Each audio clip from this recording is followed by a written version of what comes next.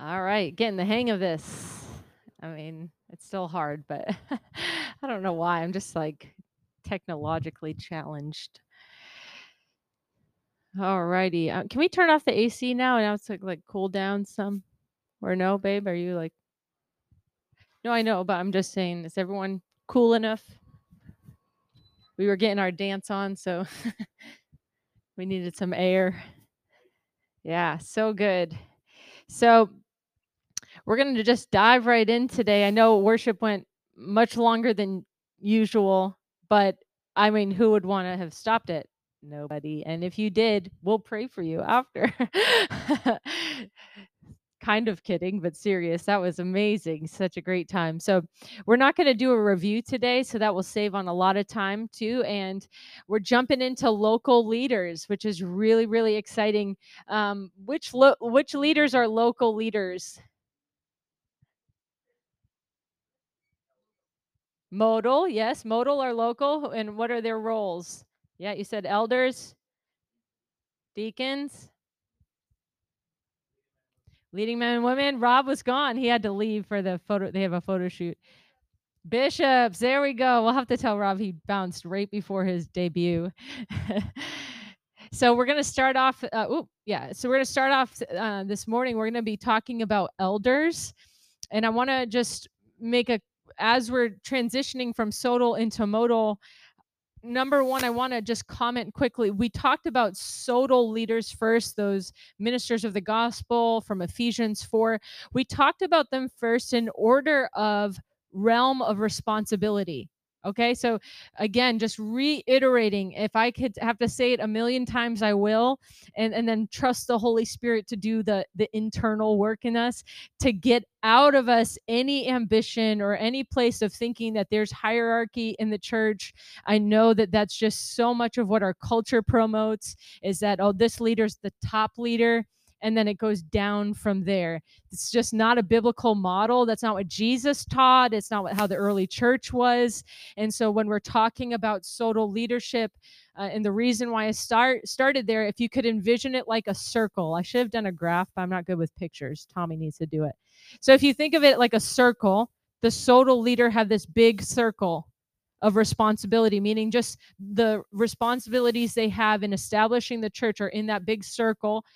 And then you have the elders inside. They have a circle within that circle of their realm of responsibility. And so the reason why I'm starting with elders is also because they are the highest realm of responsibility in the local leadership. They have the most responsibility within the local leaders. And again, get rid of hierarchy, get rid of like, oh, they're the man, so let me aspire to be that. No, it's work. Okay, right, get it in your mind. This is work. We're laboring for the establishment of the kingdom. So you have a gift that enables you as a sodal leader to have higher capacity to do this massive realm of work that you have to do. And then local leaders have a capacity given by God to do that work. So just a couple of different differences. Sodal leadership, remember we said they're recognized by their gift by other mature leaders. So you can see already, it's kind of not always easy. Sometimes you have to get to know somebody, but you can see by their gift, they're going to be functioning in their gift. Remember my story about being in New York and taking over the young adults group. That was my gift. It was immaturity, but it was my gift. Just had to do its thing. There was pride in there. There was ambition. So, but that's kind of what it's saying. You're recognized by the gift and by other mature leaders that are recognizing, that acknowledging. Whereas modal leadership, these roles that we're going into now, they're recognized by character. That's huge. Recognized by their character and skill by other mature leaders. Skill meaning that they're able to handle difficult situations, to bring counsel, peace into disruptive times, to ground people in sound doctrine. So they're acknowledged by that. Their character stands out among everybody else. Whereas the sodal leaders, their character development is an intentional and intense process because you have the gift already. Like myself, I was functioning in the gift and I needed in intense discipleship to work on my character because I had none or very little, right? So it was like, oh, we've got to rein this girl in and teach her, like refine the character, like show her what humility is, strip her of all these other things. It becomes a development. I was not acknowledged because of character. I was acknowledged because of gift. Whereas modal, they're acknowledged because of their character. Okay, huge. And then the modal leaders are acknowledged and appointed for demonstration of the role. A great example of this is Jay and Marie. They functioned as deacons without anyone asking them to function as deacons. They naturally did it. They just flowed out of them. They were serving in every opportunity from the time we had 5 people till now. They've just always naturally done it, and they were recognized and acknowledged for taking initiative in their service and being leaders. Their character, their perseverance, their steadfastness, their everything pointed to that. So they were acknowledged because of that by demonstrating their role. Already elders, you'll see some of the function. So elders, bishops as well, they're already demonstrating. They're the people that people in the community want to go to talk to for counsel. I mean, they're the ones that are shepherding, like, oh, I have a hard issue. I need to go to these people because they're going to be great listeners. They're going to be like moms and dads and really care for my development and who I am and what I'm going through. So for a sodal leader, training for ministry happens while doing ministry. So your character development, your gift development's happening while you do it, linking arms. And actually the same is here.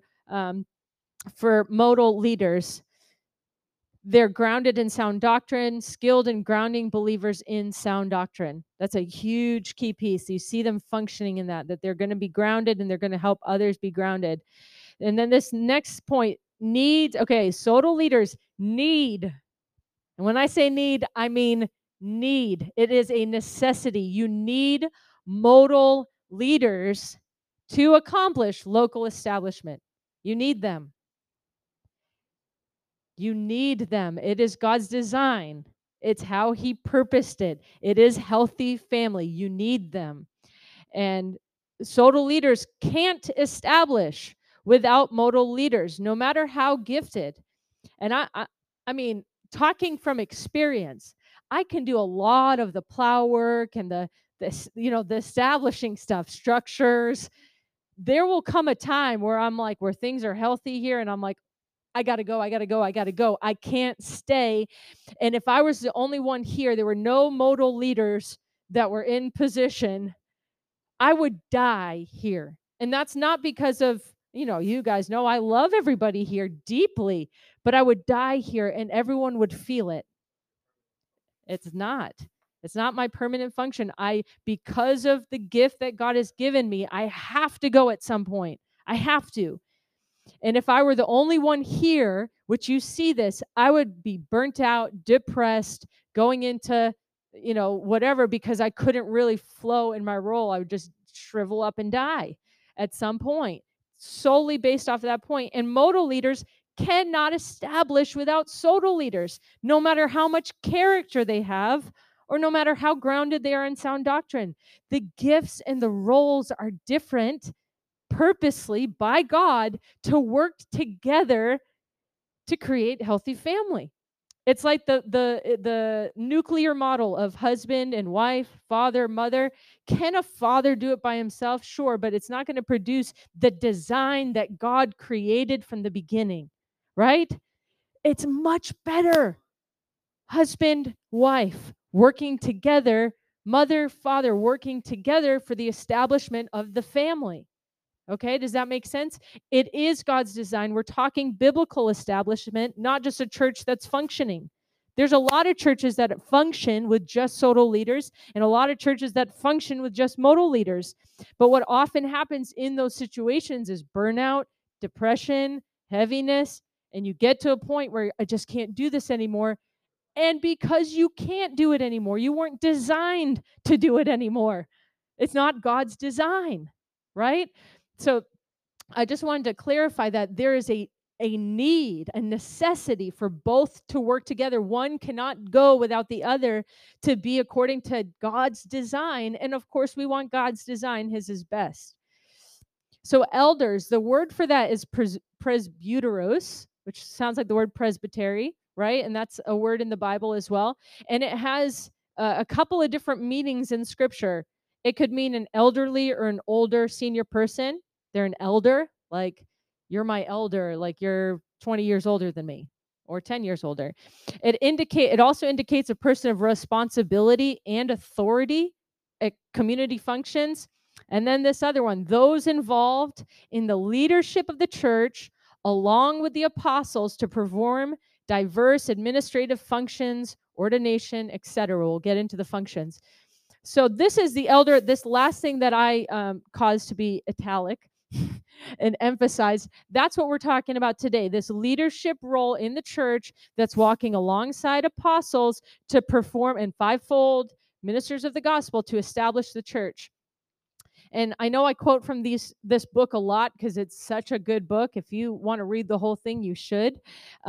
This first quote is talking about the interpretation of Scripture, right? There's lots of scholarly differences around these passages, but what Arthur Patzia says, he said several possibilities emerge. One, that elderly men and women were to be honored and respected by the Christian community. Okay, clearly that's what we want anyway. That elderly men and women are to be honored and respected in the body.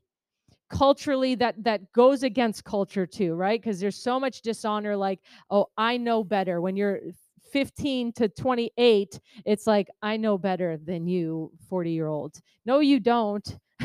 You don't. There's a lot more experience there. They've gone through a lot more in life to be able to share with you, okay?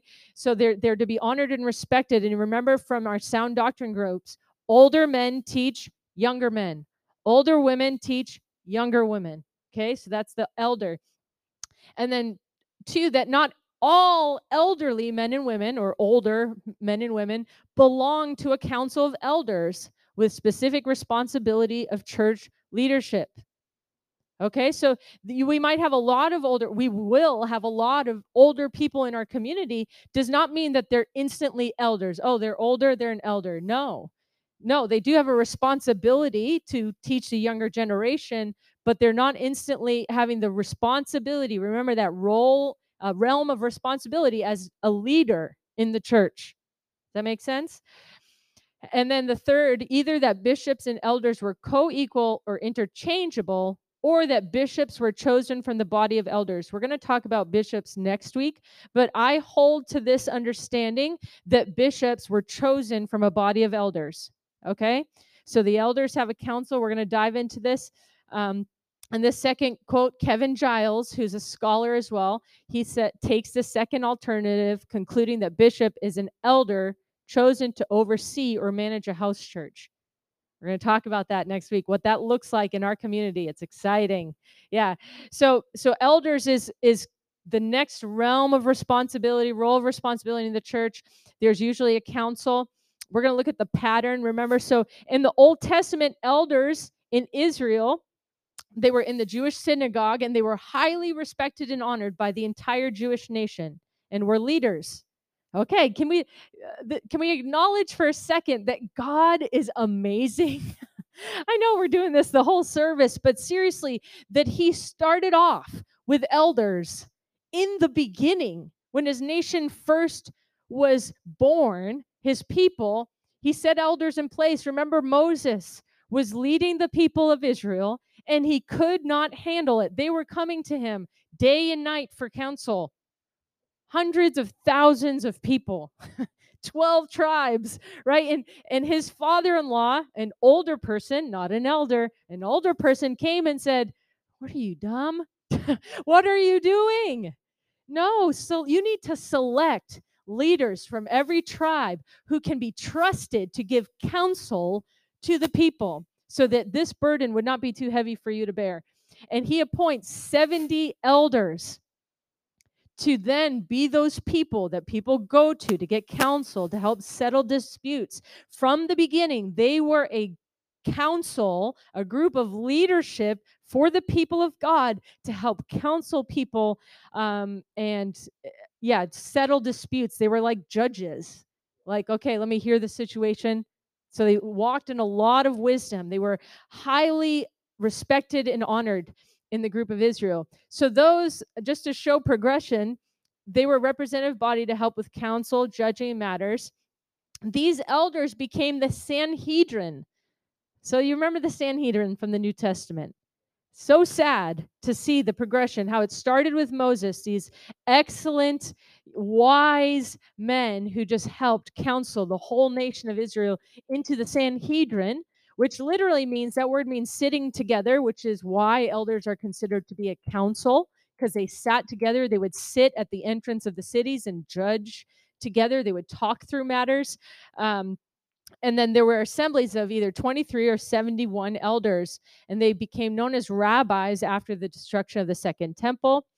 They were appointed to sit at the tribunal in every city in the ancient land of Israel. So they were actually leaders of city groups, not just one, a whole city.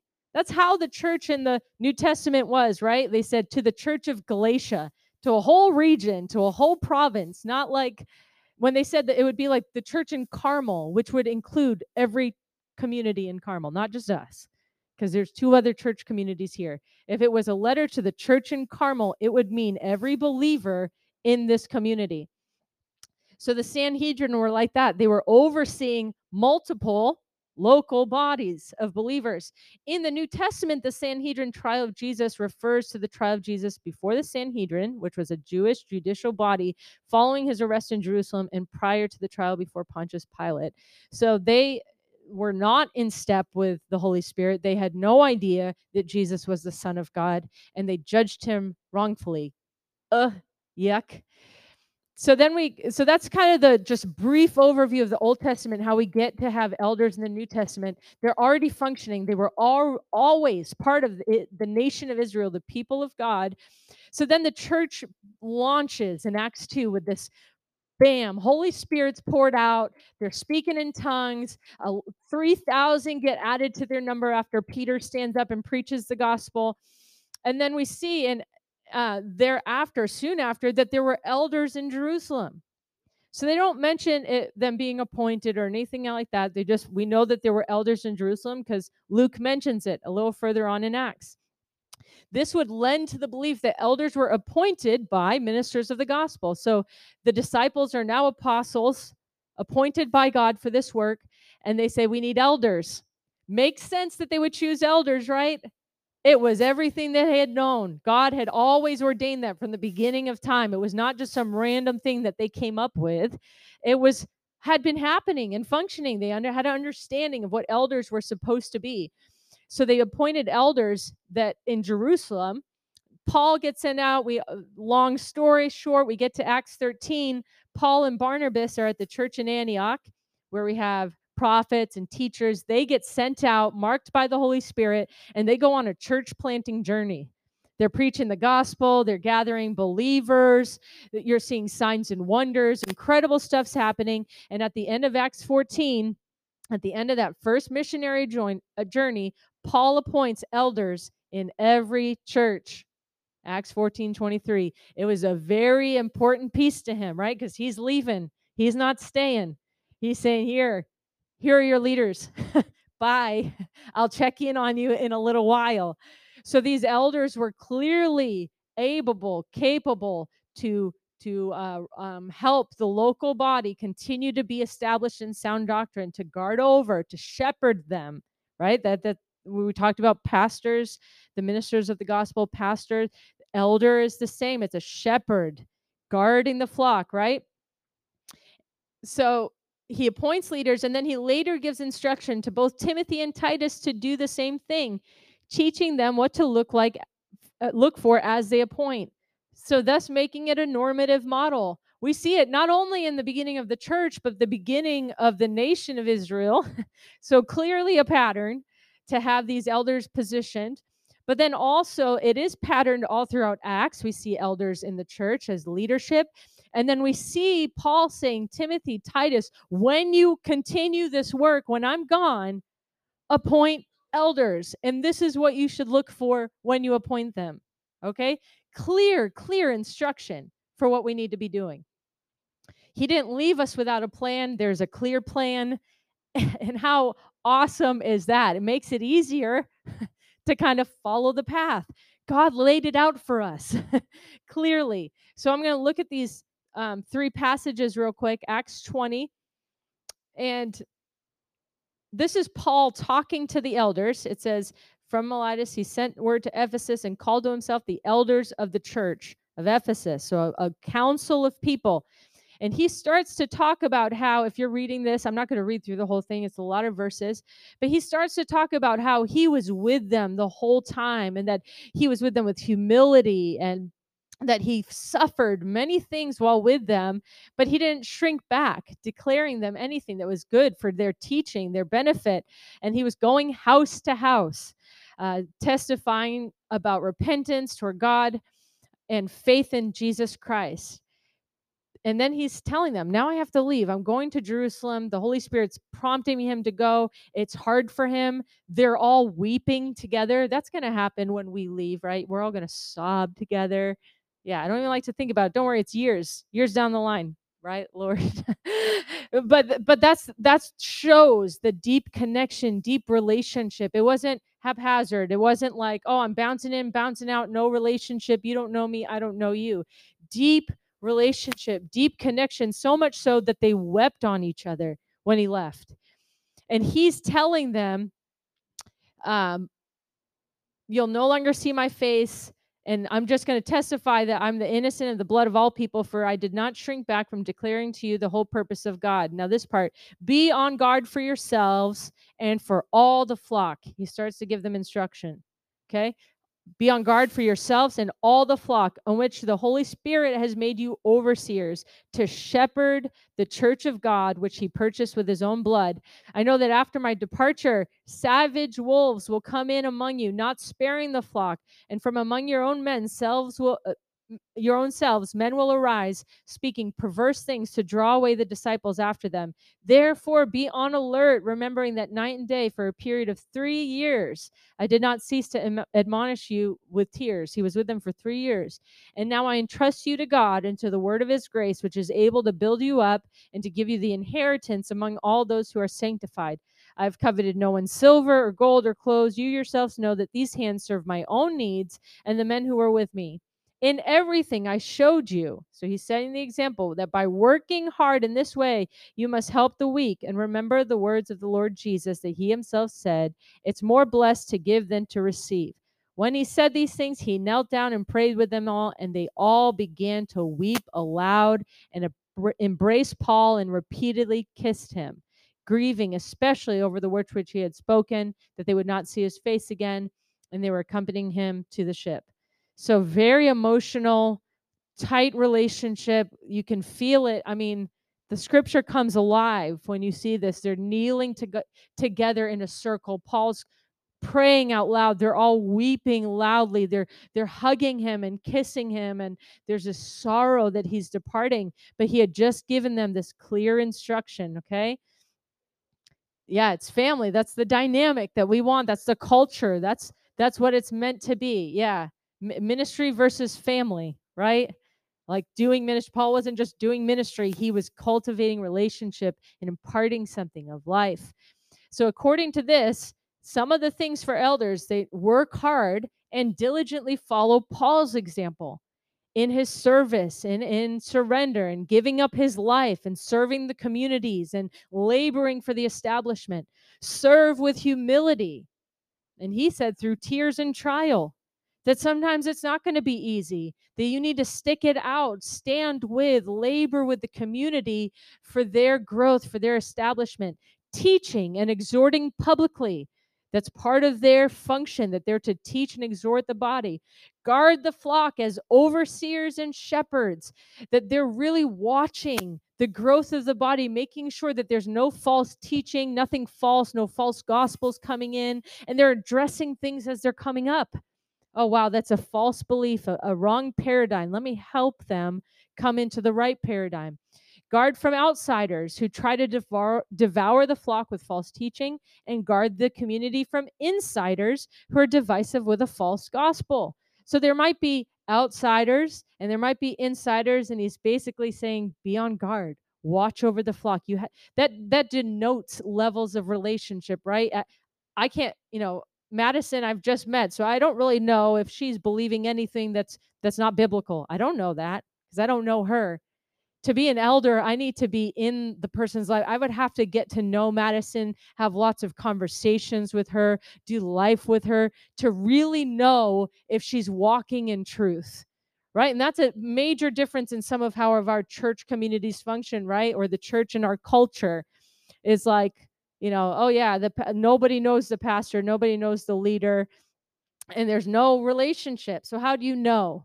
How can you shepherd? How can you guard if you don't know people intimately? And that's typically why elders and bishops work together. We'll talk about that next week.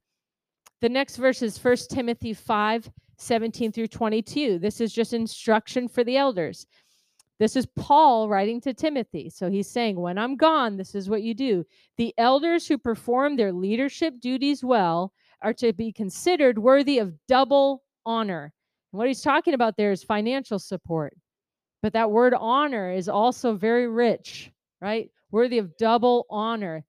And not just any old elder that might just be, in the old paradigm sitting in a room making decisions. He says, who perform their leadership duties well. Okay, it's not one without their other. They're both together. Especially those who work hard at preaching and teaching the word of God concerning eternal salvation. It says, you shall not muzzle the ox while it is treading out grain, and the worker is worthy of his wages. He deserves fair compensation. Do not accept an accusation against an elder unless it's based on the testimony of at least 2 or 3 witnesses. That's pretty intense, right?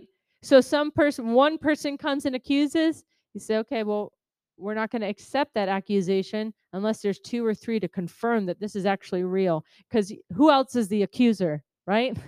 The devil. And there are people who accuse very quickly and easily, motivated by him, moved by him. And then there's accusations that are real. Things did real happen, and those would be confirmed by 2 or 3 people. Don't quickly accuse them, but if they're continuing in sin, bring them before the church. That's heavy. That's weighty. We don't do that very often, but it's to warn the whole body, like, don't hide your sin, especially as leaders.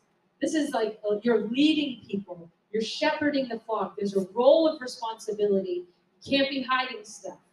You just can't be. God will bring it into the light because he cares, because he loves us.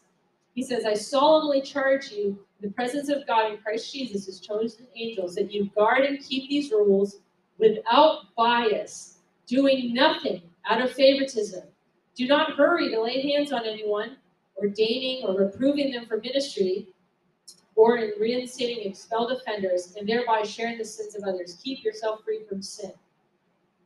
So some of the core work of elders perform their duties well, and some of the duties we just talked about in Acts 20, and we're going to talk about in the next scripture, and that would produce for them, or they deserve honor, financial support. That the church provided for elders that were giving their life. They didn't have time to work a job because they were constantly moving from house to house. Paul said in his example of Acts 20, day and night for 3 years. I went house to house teaching and preaching. Did he have time for a job? No, he didn't. He was receiving his support from the community of believers so he could fully do his role. Okay, it's not about money. Like we talked about pastors, fivefold pastors, right? It's not about the money. But that money is meant to alleviate them to actually establish when they need that time to establish. They're working hard at preaching and teaching. So preaching and teaching is a function that they function in the church. Of course, they're instructing, giving sound doctrine. They're setting an example for the body. Therefore, they're rebuked publicly for sin. And then the next one, not appointed by favoritism or bias. This is really important. Because especially myself as an establisher, it'd be pretty easy to say, oh, I really like so-and-so. Pull them on leadership. Oh, they're my friends. Pull them on leadership. It's not, that's what Paul was opposed to. Don't do it by bias or favoritism, who you like, who you're connected with. It has to be by the leading of the Holy Spirit and God showing you who it needs to be. And that might hurt people's feelings. It might at some point hurt somebody's feelings that you didn't choose them. But we're not doing things off of bias and favoritism or to puff people up, right? We're all in this together to do something for the Lord. It's about Him. It can't be about who I like, who you like, etc. It's who's demonstrating it, who's living it out. Who can we see that character, that gift, and that the Holy Spirit's highlighting? Last scripture, Titus 1, 5-9.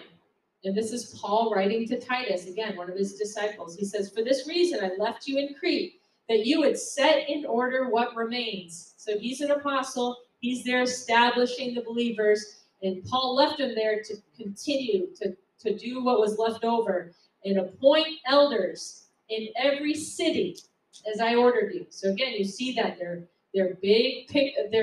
bigger picture than other modal leaders because they're over a city. They're over networks of churches. You know, they're going to be stationed in one church, but they're also, as the community grows, as more churches happen, and I'm going to explain that when we get to bishops, they're going to be overseeing those small churches that are popping up everywhere because this hub church here is booming, and we've got to send people out, right?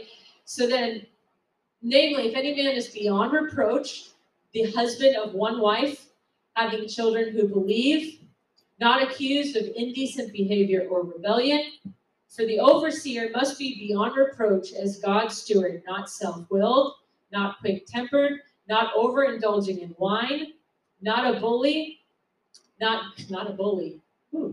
greedy for money, but hospitable, loving what is good, self-controlled, righteous, holy, disciplined, holding firmly the faithful word which is in accordance with the teaching, so that he'll be able to both exhort in sound doctrine and to refute those that contradict it. Okay, that's huge. See all those character qualities up there? I mean, I look at that and I'm like, oh Lord, that denotes in itself a lifetime given to the Lord to allow him to do the work. So elders a lot of times will be older because they've had time for the Lord to work these things out in their lives as well. So let's look at some of the highlights from this. They're to be hospitable, opening their home to people, welcoming people in, having people around the dinner table. That is a function that they're just working at. They're just doing. They're stewarding what's been entrusted, the sound doctrine, the people. The people are being entrusted. Paul, Timothy, Titus, entrusting community of believers to the elders. And they're stewarding that well. They're not just being flippant and getting lazy and saying, I just don't feel like doing that. Like, it's too much work. No, they're working at it. They're following Paul's example, laboring for it. And then they hold fast to sound teaching and are able to exhort in sound doctrine. That's why we have sound doctrine groups. People, our elders need to be doing that. Our leaders need to be doing that. The community should be able to know and have understanding of what is sound doctrine, to communicate it, to communicate what we believe and why we believe it. And elders especially, because they're establishing everybody in it. And so that they'd be able to refute any that contradict. So someone comes in saying, oh, that's not right. Homosexuality is allowed in the church. It's God ordained. Men can marry men. And the elders stand up and say, let's have a conversation. It's not biblical. Let's have a conversation. Okay? They should be able to. They wouldn't be wavered and say, oh, no, I don't want to be like political or put people out of the church or, they're not wavered by that. They know how to lovingly instruct, to help people come into a biblical paradigm in a way that produces life and joy, right? That's what they're doing. They're not just like, no, you're wrong. right? It's about relationship. We're not in the old paradigm of ministry. Sometimes you might have to say, okay, you got to sit down. If someone's being crazy in the church, you might have to exercise that authority, but not usually. Usually it's going to be 99% of the time, it's going to be a conversation. Hey, come over for dinner. Let's have a conversation. Let me hear what you think. Let's have a talk about this, right? And elders do that effectively. They're able to. It's a skill that they've honed to be able to do that. So some of the functions that we just saw, let's just break it down some more. They have oversight and management of the entire city church community. Okay? So, I mean, as we're talking about these things, Stu and Christy are elders in this house. They've been appointed. They were appointed in January as elders. And as we grow and multiply, this will be their position. Right now, we only have this community right here. But there's going to come out of us many more church communities. And they'll be part of that council of people of oversight, management. One of their functions is speaking, exhorting, teaching, and refuting in sound doctrine, including counseling. Okay? So that's the shepherding part. They're so grounded in doctrine, sound doctrine. They're leading others, helping others come to that understanding, and they're counseling people through it. They're also part of confirming and commending trained ministers of the gospel. Remember we said you're modal until you're sodal? If you have a sodal gift, you're modal until you're sodal, meaning you're in the local community. You're grounded, you're building relationship, and the elders alongside the ministers of the gospel are going to acknowledge that gift and then appoint together, commend them to the work together. Because elders know deeply the people in the body. They're seeing it. They'll know also when you're ready because there's relationship. Dispersing aid to community from collection of apostles. So apostles and elders together are working through the finances. Where are we giving? What are we giving to? How is it being distributed? Who's in need?